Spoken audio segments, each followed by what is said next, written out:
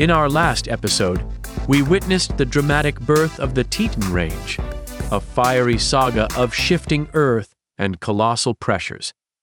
Today, we journey into an ice age to discover how the cold touch of glaciers further sculpted this landscape.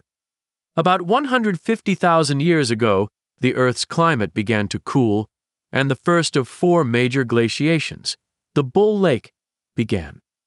Ice crept down from the Yellowstone region, covering much of the Tetons and leaving only the tallest peaks, or nunataks, exposed.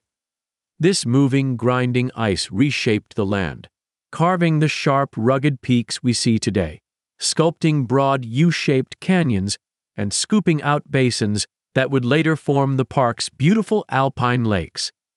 Can you imagine these towering peaks draped in a thick blanket of ice, slowly moving, reshaping everything in their path? It's a chilling thought indeed.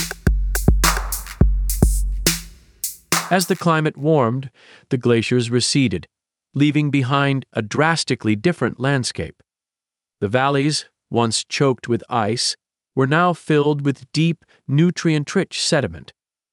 This new fertile ground set the stage for a whole new chapter in the Tetons' story, one filled with lush plant life and diverse animal species.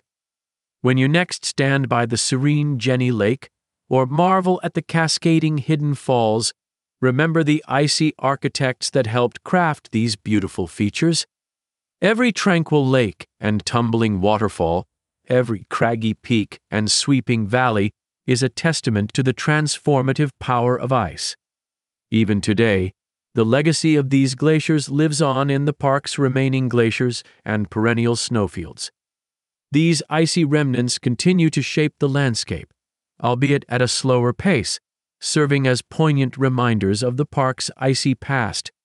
Join us in the next episode as we step into the moccasins of the first peoples to call these lands home. As we trace their stories, we'll learn how humans have been a part of the Tetons for thousands of years. Until then, keep the spirit of discovery alive